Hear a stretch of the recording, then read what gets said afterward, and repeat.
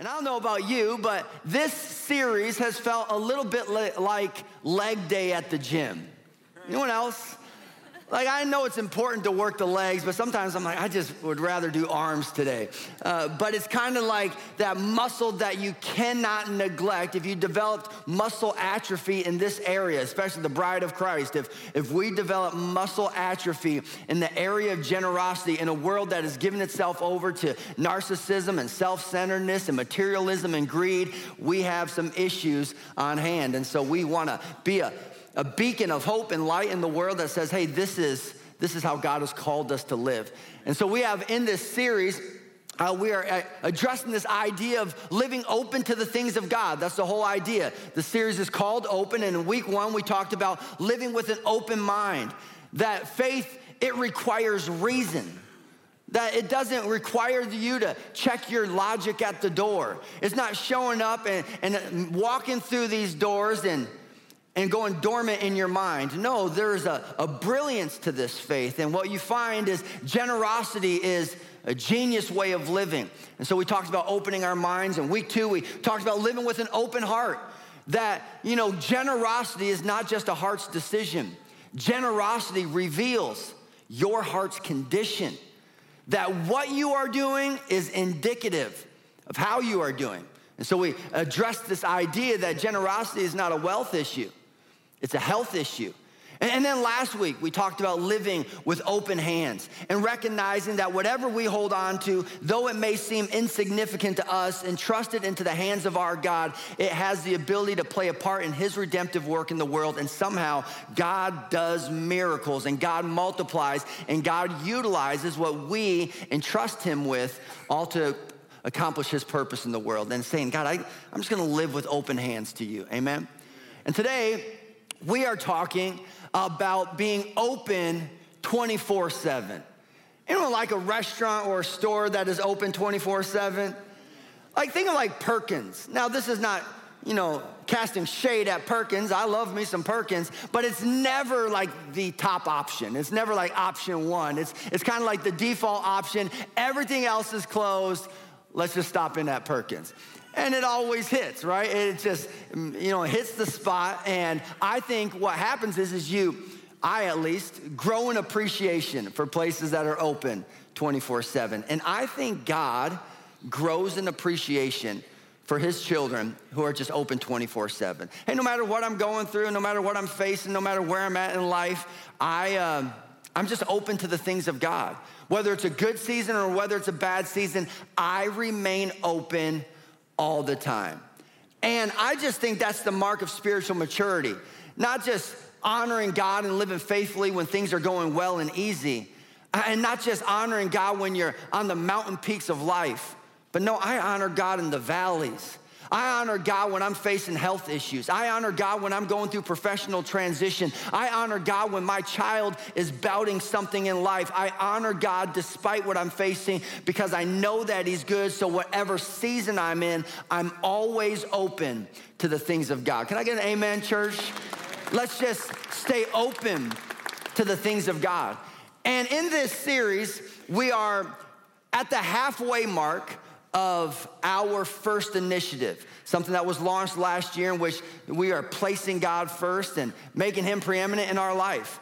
And the number one goal in all of this is 100% engagement. It's just saying, hey, what would happen if every single one of us played our part? What would happen if God were to tap every single one of us on the heart and say, hey, I want you to be a part of this. And I am inviting you into my work within humanity, within this community, and you're gonna get down the road and discover, oh, what a privilege and what a joy that I got to link arms with those believers for such a time as this. And here's the deal, next week is going to be a historic weekend in the life of our church because next weekend is commitment weekend where we're coming together and saying, hey, we're making commitments for the second half and what God seeks to do next in and through our church. And here's what I would say. One, everyone can do something. Come on, next week, everyone can do something. Even the children can do something. I would also say some can do more, right? That there is an impulse within the hearts of many that's like, hey, in this season, He is ratcheting up my confidence and I am going in at a higher level with God. And then few can do the unthinkable. And I just sense in my heart that this is legacy season for some people in our church. And I just think we're gonna see God do miracles and wonderful things because there are people among us who are taking God at his word, and they are just doing it. They are accomplishing miraculous things in and through their faith. And so wherever you find yourself, let's all just play our part, amen? Recently, I was having a conversation with my daughter, Presley. She's 4 years old. And Presley is the type that when she tells a story, she gets really excited about it, and she is unwavering in her eye contact. I mean, she will just stare into the depths of your soul. And so I'm talking to Presley. She's telling me this story, and then in the middle of her story, she stops and she goes, "Dad, I'm in your eyes."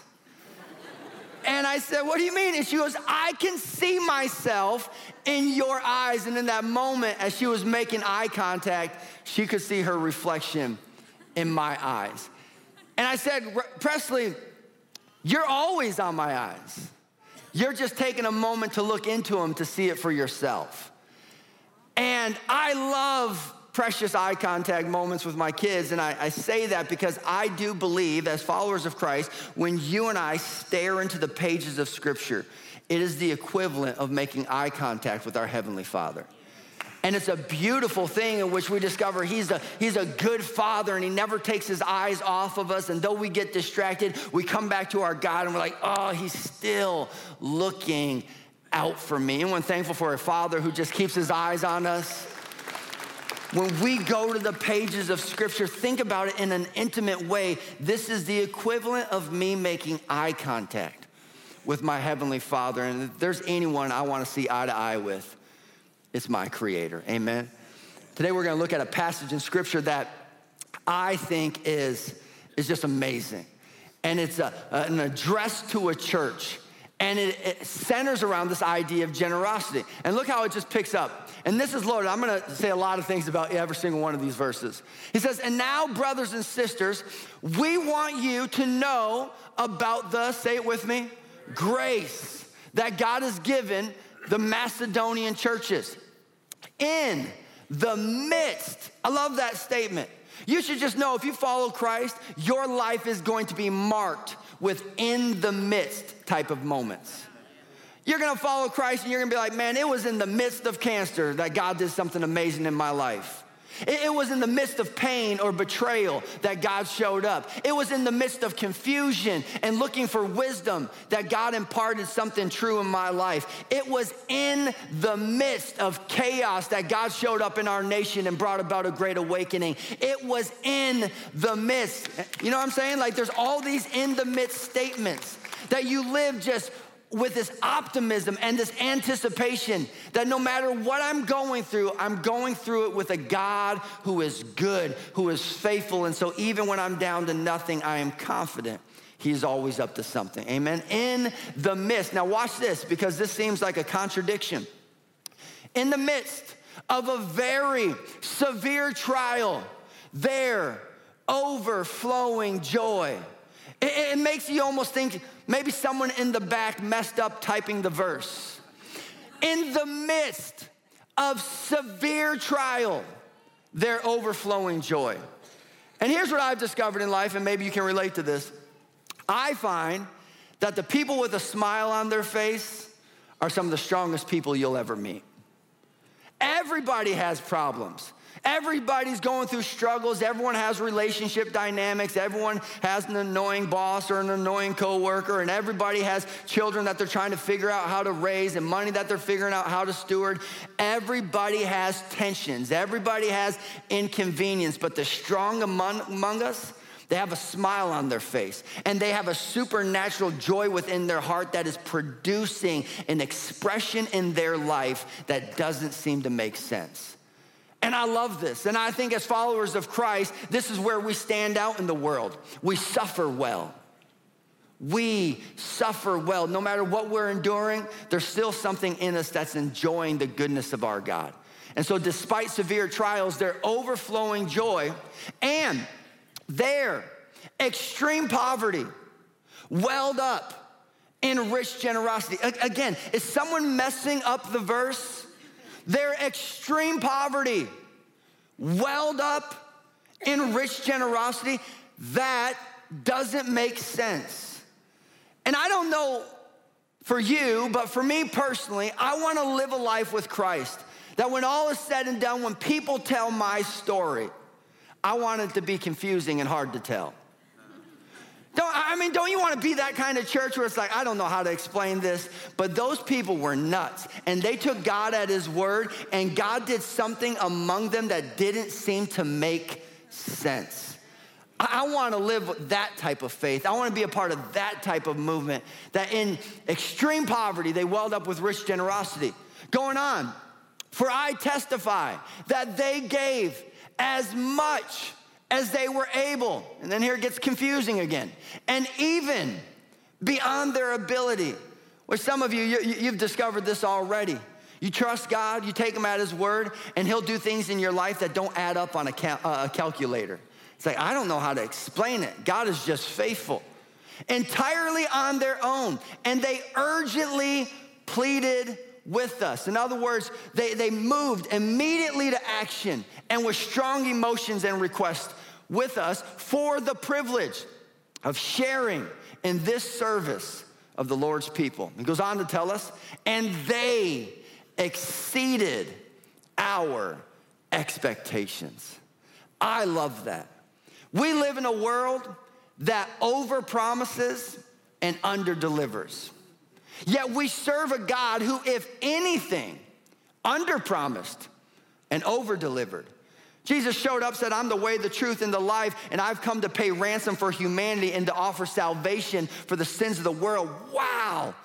But then he even goes above and beyond that. He not only paid for our sins, but he meets with us daily, and he walks alongside us through this life, and he is good, and he is faithful, and his grace is sufficient, and his peace surpasses understanding, and his joy is empowering.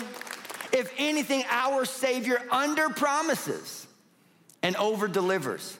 And I just think as followers of Christ, if we're going to reflect Christ, we need to be individuals who over-deliver.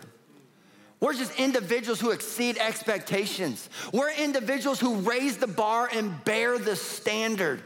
That's how we're supposed to operate in the world. And it says they exceeded our expectations, and they gave themselves first, which is the loaded statement at this church, right? Because this is our first initiative. God is preeminent. God is our priority. He comes before all things. That's why in terms of giving and finances, every spending decision is a spiritual decision because it shows where God is at in the pecking order of your life. And then, by the will of God, also to us. So, we urge Titus, just as he had earlier made a beginning, to bring also to the completion this act of grace. There it is again. We're talking about generosity in this season, but grace is a consistent theme along with it.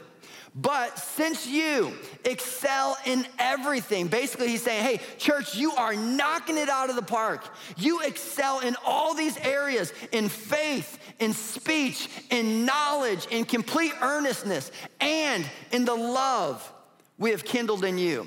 See that you also excel in this grace of giving. He comes to this church and he's like, my goodness, this is a great church. I mean, you're knocking it out of the park in this area, and you're knocking it out of the park in this area, and I just get the feeling you're ready for your next assignment, and you're ready for the next opportunity to grow in your faith. In the same way you've been faithful in these other areas, you should be faithful in this area. And I love that. I think true followers of Christ, they live with a growth mentality. I think true followers of Christ embrace and even delight their own development. God, would you just continue to make me aware of dormant potential in my life? And God, would you make me aware of the areas in my life in which you seek to develop and you want to see me grow in stature? And I think some of you in this season, you're going to find that this conversation is catalytic Because you're gonna be like, man, I was thriving in this area. I became a student of God's word. I became disciplined in a life of prayer. I started serving others around me, and I was growing in all these areas, and then I grew, and I said yes, and I stepped out in this area of generosity. I just think that's fascinating.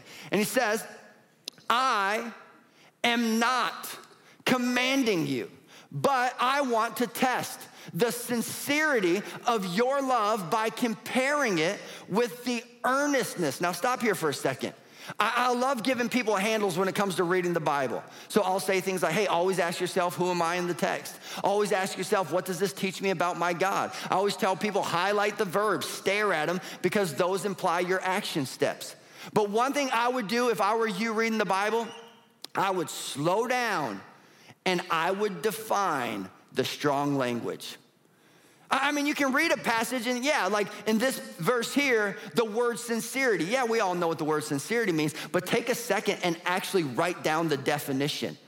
Because the definition says sincerity is to be freed of pretense, hypocrisy, right?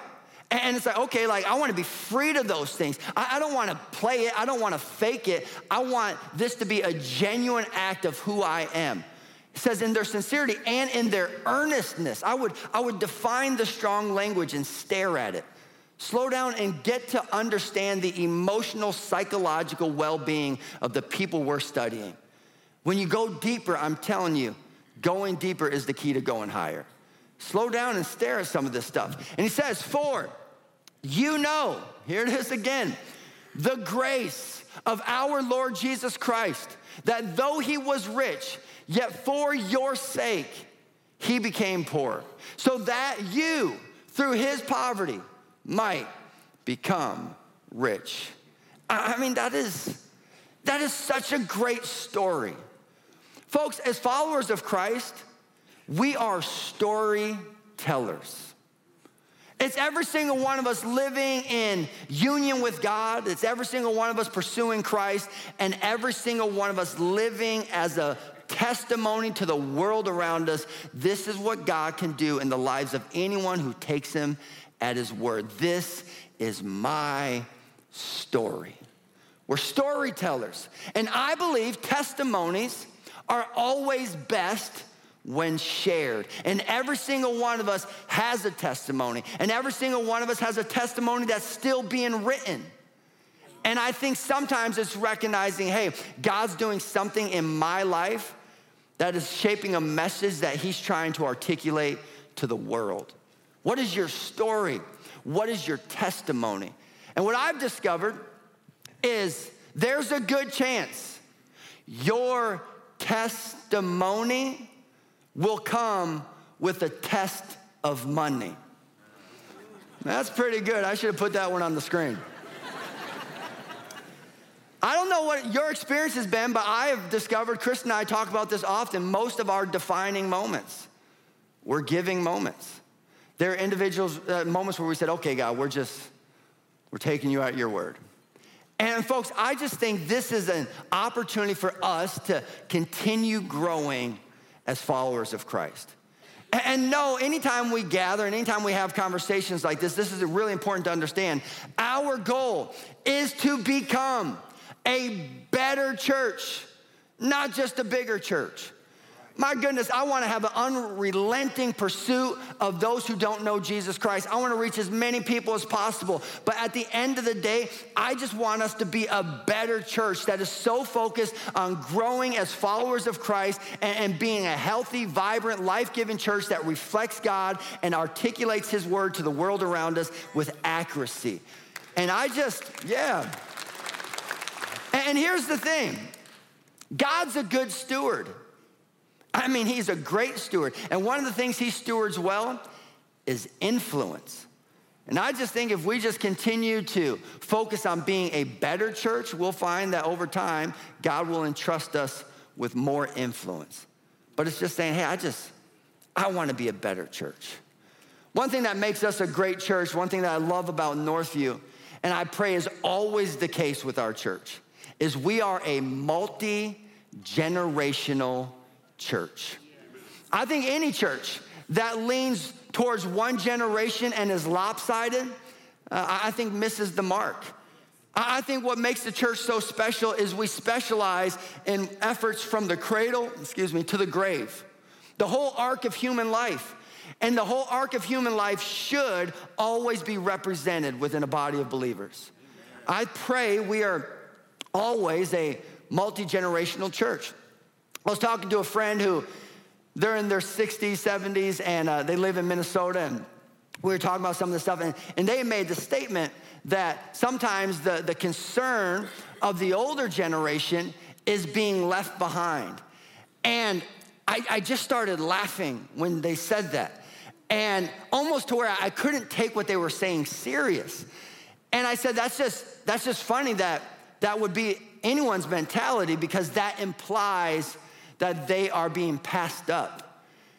And the folks I pastor, if they're running next to anyone on the track, it's just because they're about to lap them. I'm just telling you, our established generation within this church is the standard bearer. They set the pace, they raise the bar, they bear the standard, and they are a remarkable generation that has paved the way for the last few decades for our church. I mean, it's amazing when you want to look at who's setting the pace and standard when it comes to generosity, faithfulness, wisdom. I'm telling you, you look at these baby boomers in our church, we are blessed with remarkable heroes in our church. And I think for those of us who come behind such heroic individuals, we ought to be inspired and we ought to be challenged. Hey, it's my turn to play a part and to step up and to follow suit, because this church has a 44-year history of remarkable faithfulness, and we've got next. You know, I don't know what it's like in your family, but a few years ago, there was a dynamic shift in our family, both on my side and on Kristen's side. My father-in-law and my dad, both are tight with their money. You know what else? That's the guy you were raised by, just tight with their money.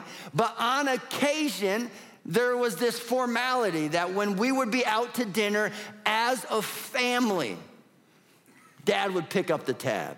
My father-in-law would pick up the tab. And then a few years ago, we're all out as a family, and I picked up the tab. And folks, I've been picking it up ever since. These guys have gotten really comfortable. Every time we go to order, I just sense revenge, like they are paying me back with their order. Like, why do you need two sides? But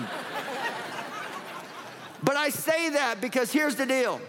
If you're a millennial or you're Gen Z, it's time you start picking up the tab. No more freeloading. There has been a path laid out and a trail blazed by those who came before us, and it is time for the next generation to rise up and to take their rightful place as leaders and standard bearers within this body of believers. Amen? This is a multi-generational church, and I'm telling you, the baby boomers have it locked down. The younger generations can get on board. We'll see God do something in our community that would change the game. Here's what's interesting to me about the money conversation. As a pastor, I get invited, I mean, this is incredible stuff, to be a part of some really big moments in people's lives. Individuals have a newborn baby, and they ask me to show up and dedicate the child. Hey, right off the bat, early on, we want to make it known we are entrusting our child into the tender care of our Heavenly Father. We are dedicating our child unto God. We recognize God loves this child more than we love this child. Would you join us, and would you help us dedicate our child to Him? It's a big moment. I also get to be invited into spaces where an individual has passed away and stepped into eternity. And individuals will say, hey, Pastor, will you come and do the funeral? And will you speak a blessing? And will you declare with confidence our assurance that we know they are in a better place and that they are in eternity with God, because we trust their eternal soul into the tender care of our God? Would you speak a moment at our service? I get to be a part of weddings, where individuals say, hey, I'm gonna stand in front of anyone and everyone, family members and coworkers and friends and peers and strange uncles and grumpy aunties. I'm gonna get everybody together and I'm gonna stand at an altar and I am going to make the biggest promises I've ever made in my life till death do us part, for rich or for poor, in sickness and in health. I want everyone to know, and I want God's blessing on this union. We are dedicating our marriage to God. Would you be a part of this moment? And would you help us make clear we are entrusting God with our marriage? It's amazing. People will trust God with the lives of their child, trust God with their eternity, trust God with their marriage. But the moment you bring up the money conversation, people start to draw the line. That's a strange dynamic. And we have to consider, what is that communicating? Why can I trust God in all these other areas, but I draw the line here? And here's what I would say.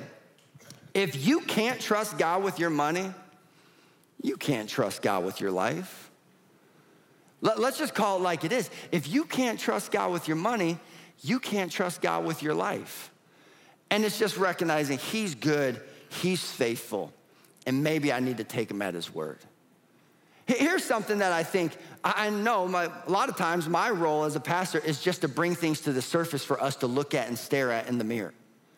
And here are two things. Which one gives you more anxiety? If you were to wake up tomorrow and discover there is no God of the Bible, there is no truth, there is no salvation for the sins of the world, there is no eternity, there is no purpose in this life. We are all just random individuals on a speck of dust in some random galaxy, and when it's over, it's over. There is no God of the Bible, no hope, no nothing. Or would it give you more anxiety to wake up and discover there is no money in the bank? And I just think sometimes it's just asking really courageous questions. Where am I really at? And I think a lot of people, they would be more disheartened by option number 2 than option number 1. And so it's just learning to lean into our development and say, God, this is clearly a dynamic at play in my soul. Would you help me address it? Because here's the deal, what you discover is the better you and I get at giving, the better we get at living. You just start to discover, man, this is so fulfilling. This is energizing. This is exhilarating. This puts joy in my heart, and this makes a difference in the world. This is a ton of fun. You start to realize the better you get at giving, the better you get at living. And I love when Paul is talking about the Macedonian church and their heart and their desire to give. What's the word he uses? They've seen it as a privilege. And folks, here's the deal. The joy of giving is found in the privilege, not the provision. No, that's so shallow. It's not like, oh, I gave this to God, so hopefully he'll do this for me. No, it's God extended an invitation to you and I to be a part of his redemptive plan in the world. He didn't need our help, but for whatever reason, he invites us to join him in his work. What a privilege. Oh my goodness, it's amazing. And what is interesting, and when I was reading that passage, what was I trying to get you to focus on? The idea of grace. That grace and giving go hand in hand. And here's what I've discovered. And if you pay attention, you'll see this as well. Wherever there is a lack of generosity, it's not a giving problem. No, that's symptomatic. Where there's a lack of generosity, it's not a giving problem. It is a gospel problem.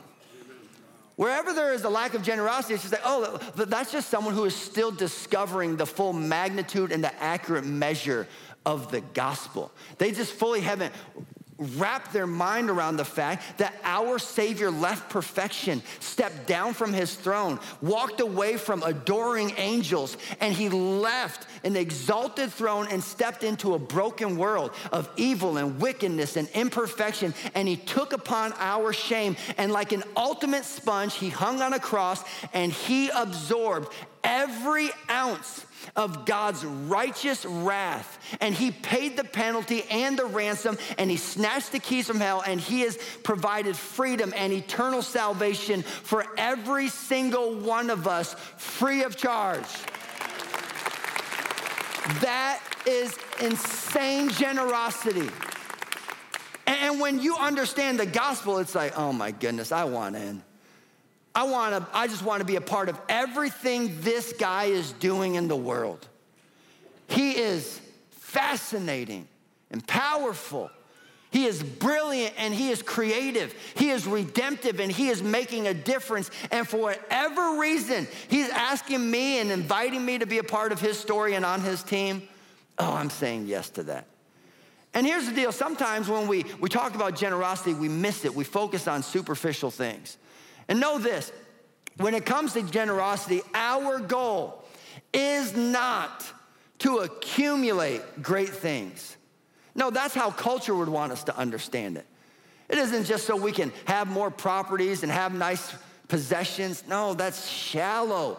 Our goal is not to accumulate great things. Our goal is to accomplish great things. I want to be a part of what God does next in the world. I want to get down the road in our journey and our story and be like, wow, look what God did. And he gave us courtside seats to witness it all. What an amazing God. And what is fascinating is God, he extends this invitation, but his invitation comes with some really bizarre instructions.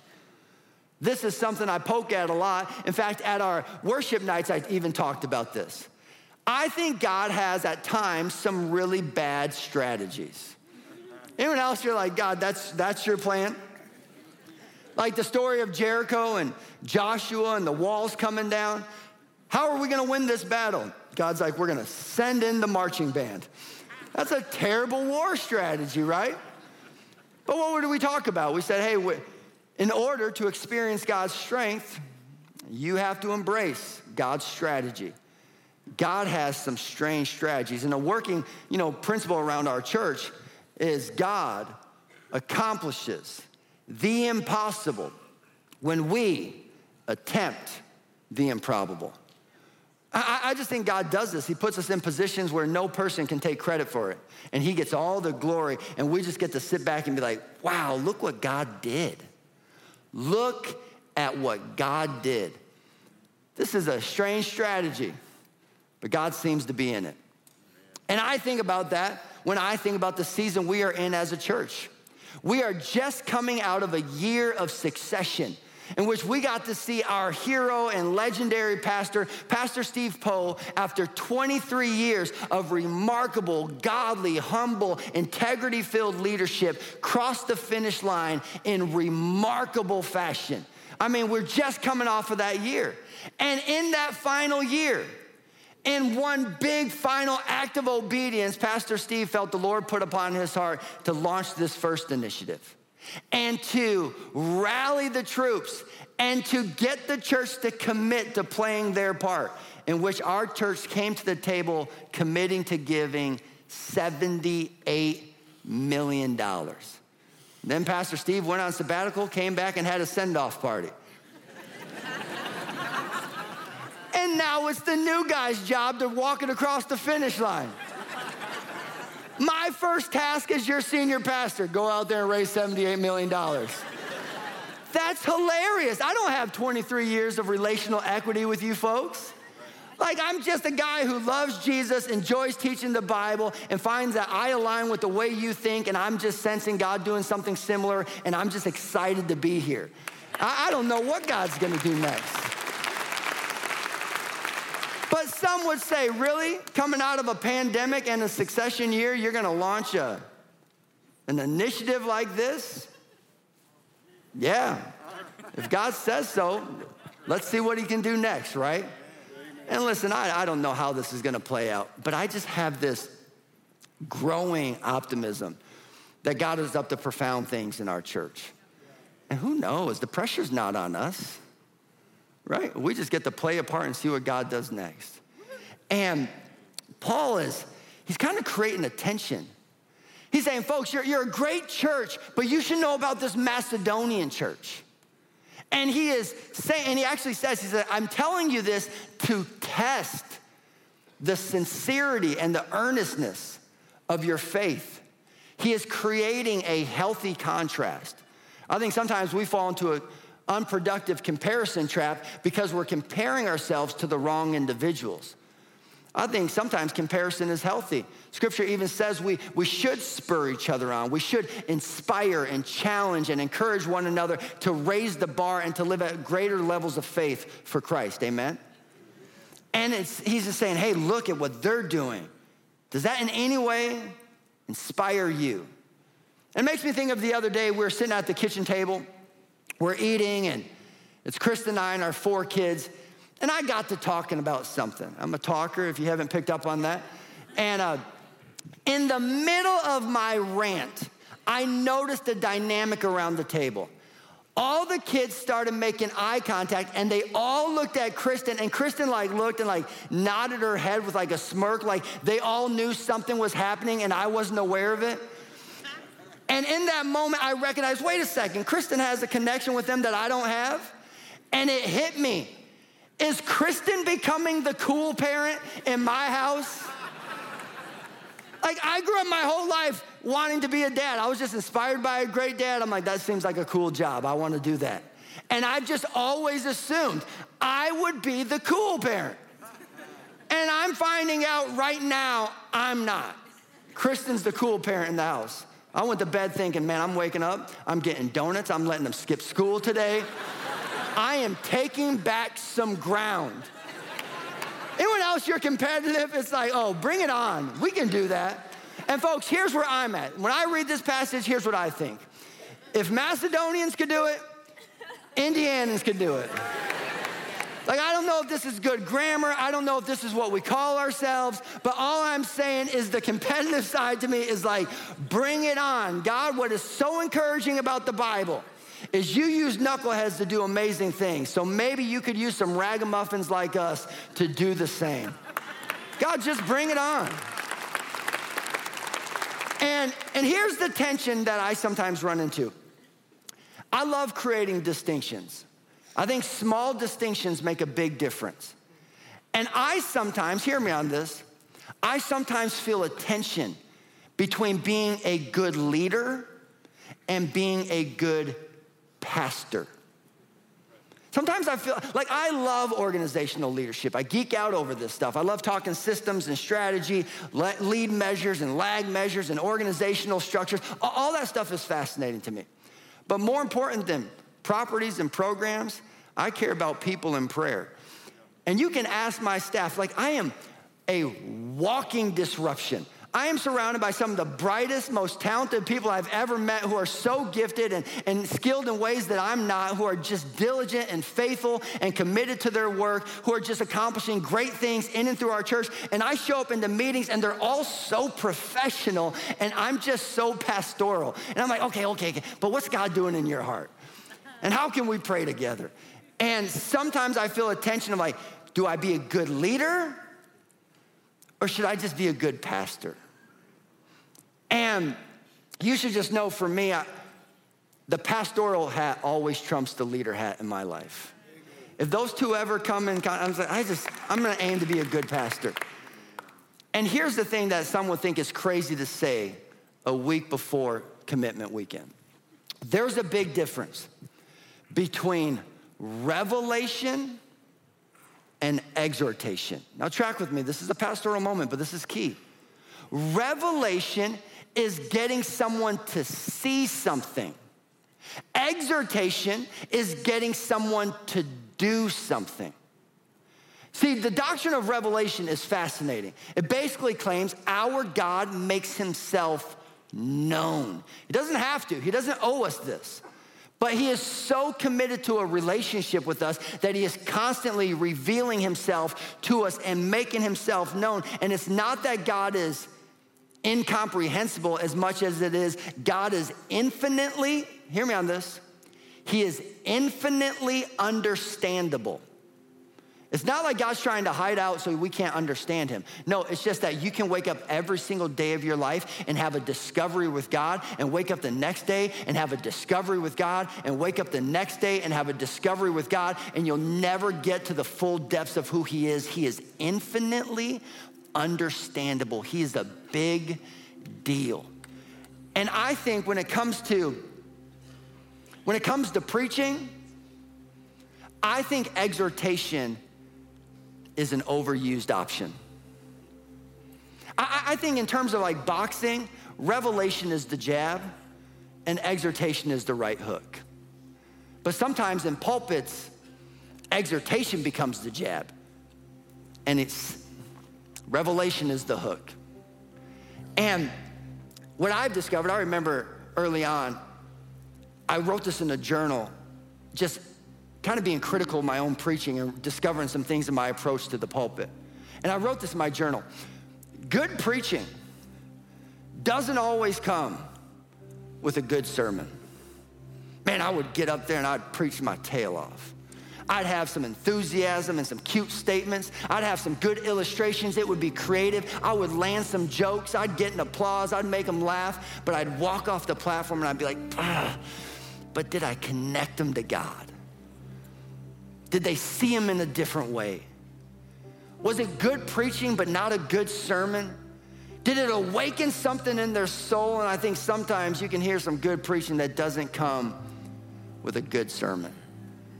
And my job is to every single week just take full advantage of the privilege I have to open up the divinely inspired word of God and to just help us see him better. Folks, that's it. And so in most cases, the week before commitment weekend would be an exhortation. And I just don't think that's appropriate. I just think it's just a revelation conversation. What is God opening your eyes to? Because here's the deal, my job, and this is what I believe, my job is not to operate your hands. My job is to open your eyes. And here's what I want to open your eyes to.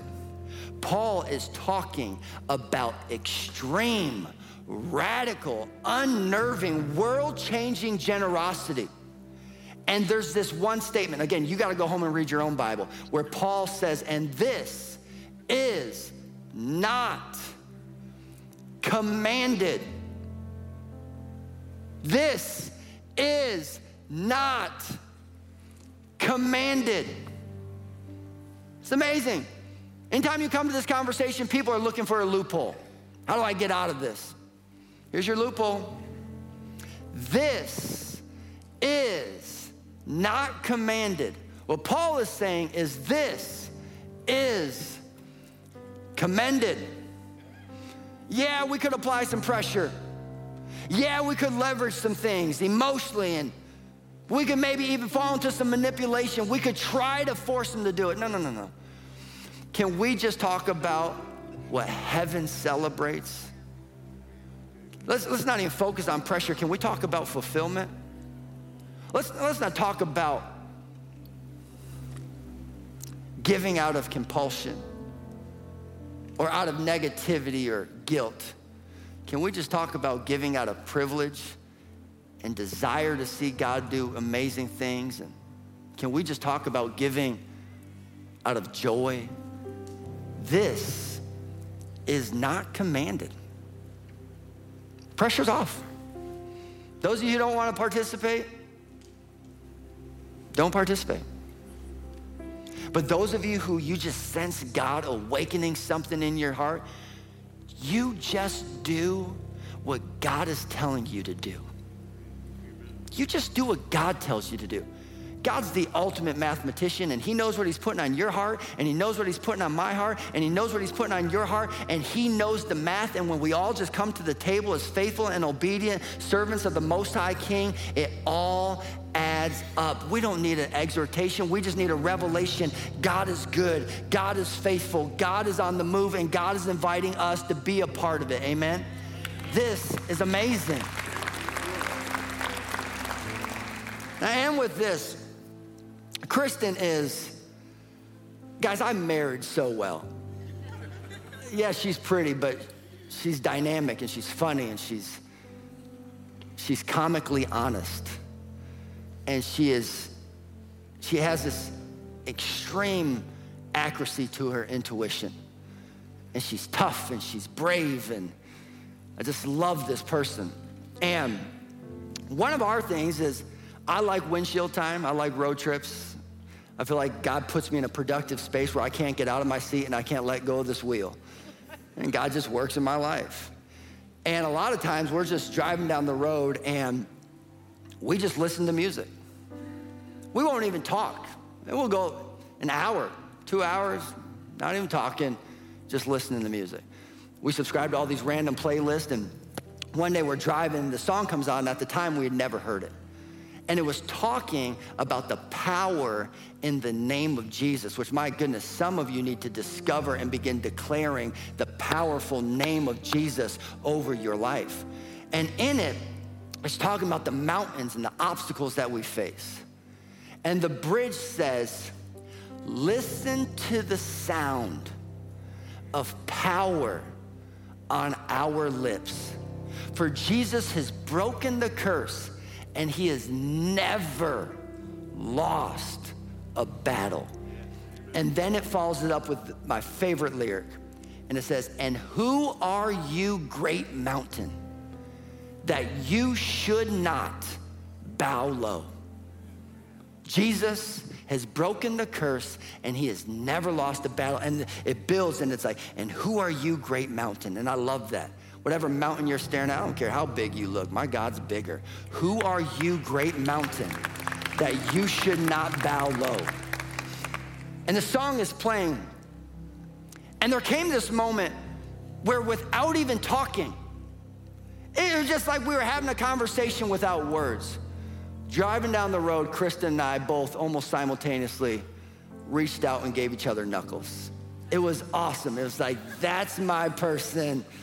Give me some knuckles. You're picking up on what I'm picking up on. And I just thought to myself, that's my person. And I say that because God is doing something in our church. I certainly can't take credit for it, but it's profound.